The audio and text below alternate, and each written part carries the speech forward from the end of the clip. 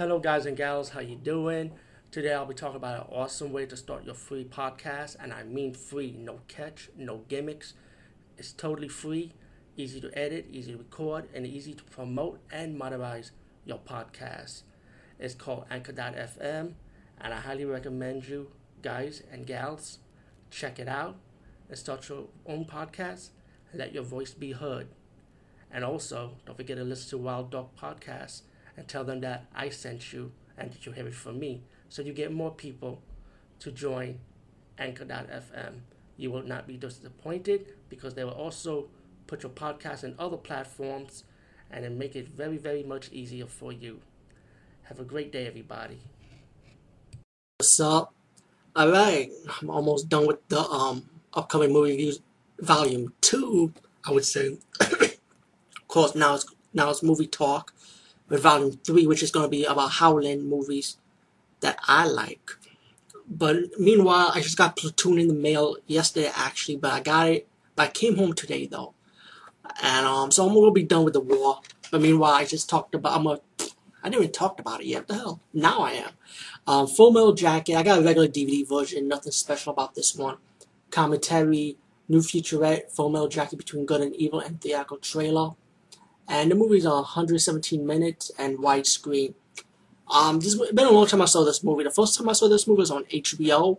And Full Metal Jacket, now, this is not like your ordinary Vietnam War style movie. You know, to me, this movie had like a side A and side B. Okay, check this out. But wait, don't get me fooled. Even though it had Vietnam action and Vietnam War moments, it was mostly heavy on the drama. But it was really good drama, though. You know? And, but let me tell you what I mean by side A and side B. The movie starts off with these guys getting their hair cut. They're ready to go to this island where this drill sergeant's going to train to become soldier to get ready for war. And the drill sergeant is fucking awesome. Like, he like shitting on the soldiers. Ah! You know how the drill sergeant trying to shape you up and cuss you out? You know, to give you a wake-up call? And most of the movie, like within 45 minutes of the movie, it's like these young men ready to become soldiers. They're exercising, they helping each other out. But there was one guy, and this is where the side A comes from, because the first actor that's mainly is focused on this fat guy, right? This fat white guy, and he's like he's kind of like weak from the group, like the weakest link, and like people will rag on him. Like there's one scene when the drill soldier found a donut. And the guys got mad at him because they had to do his exercise for him. And they hit him with his stomach, you know, to shape up pretty much. And I don't want to, like, again, no spoilers. I don't want to ruin any moments. I feel like this movie had good moments, you know. And, like, you think the way they're picking on this fat guy, or the way the camera's mainly straight towards the fat guy, and the guy that's helping the fat guy out to help teach him how to fix his bed, teach him how to exercise, like, pretty much take care of him a little bit, you know. Like, you think this whole movie be about the fat white guy, right? Oh, now what you would think, you know, when it gets you within the 45 minutes, it had a little twist ended on his side of the character. After that side was over, we get to another side when we go focus on the second actor, which was the friend that was helping the fat guy fix his bed, teach him how to use the gun, you know, like, you know, do the gun movements and stuff. The next side of the movie, after 45 minutes, leads to the second character.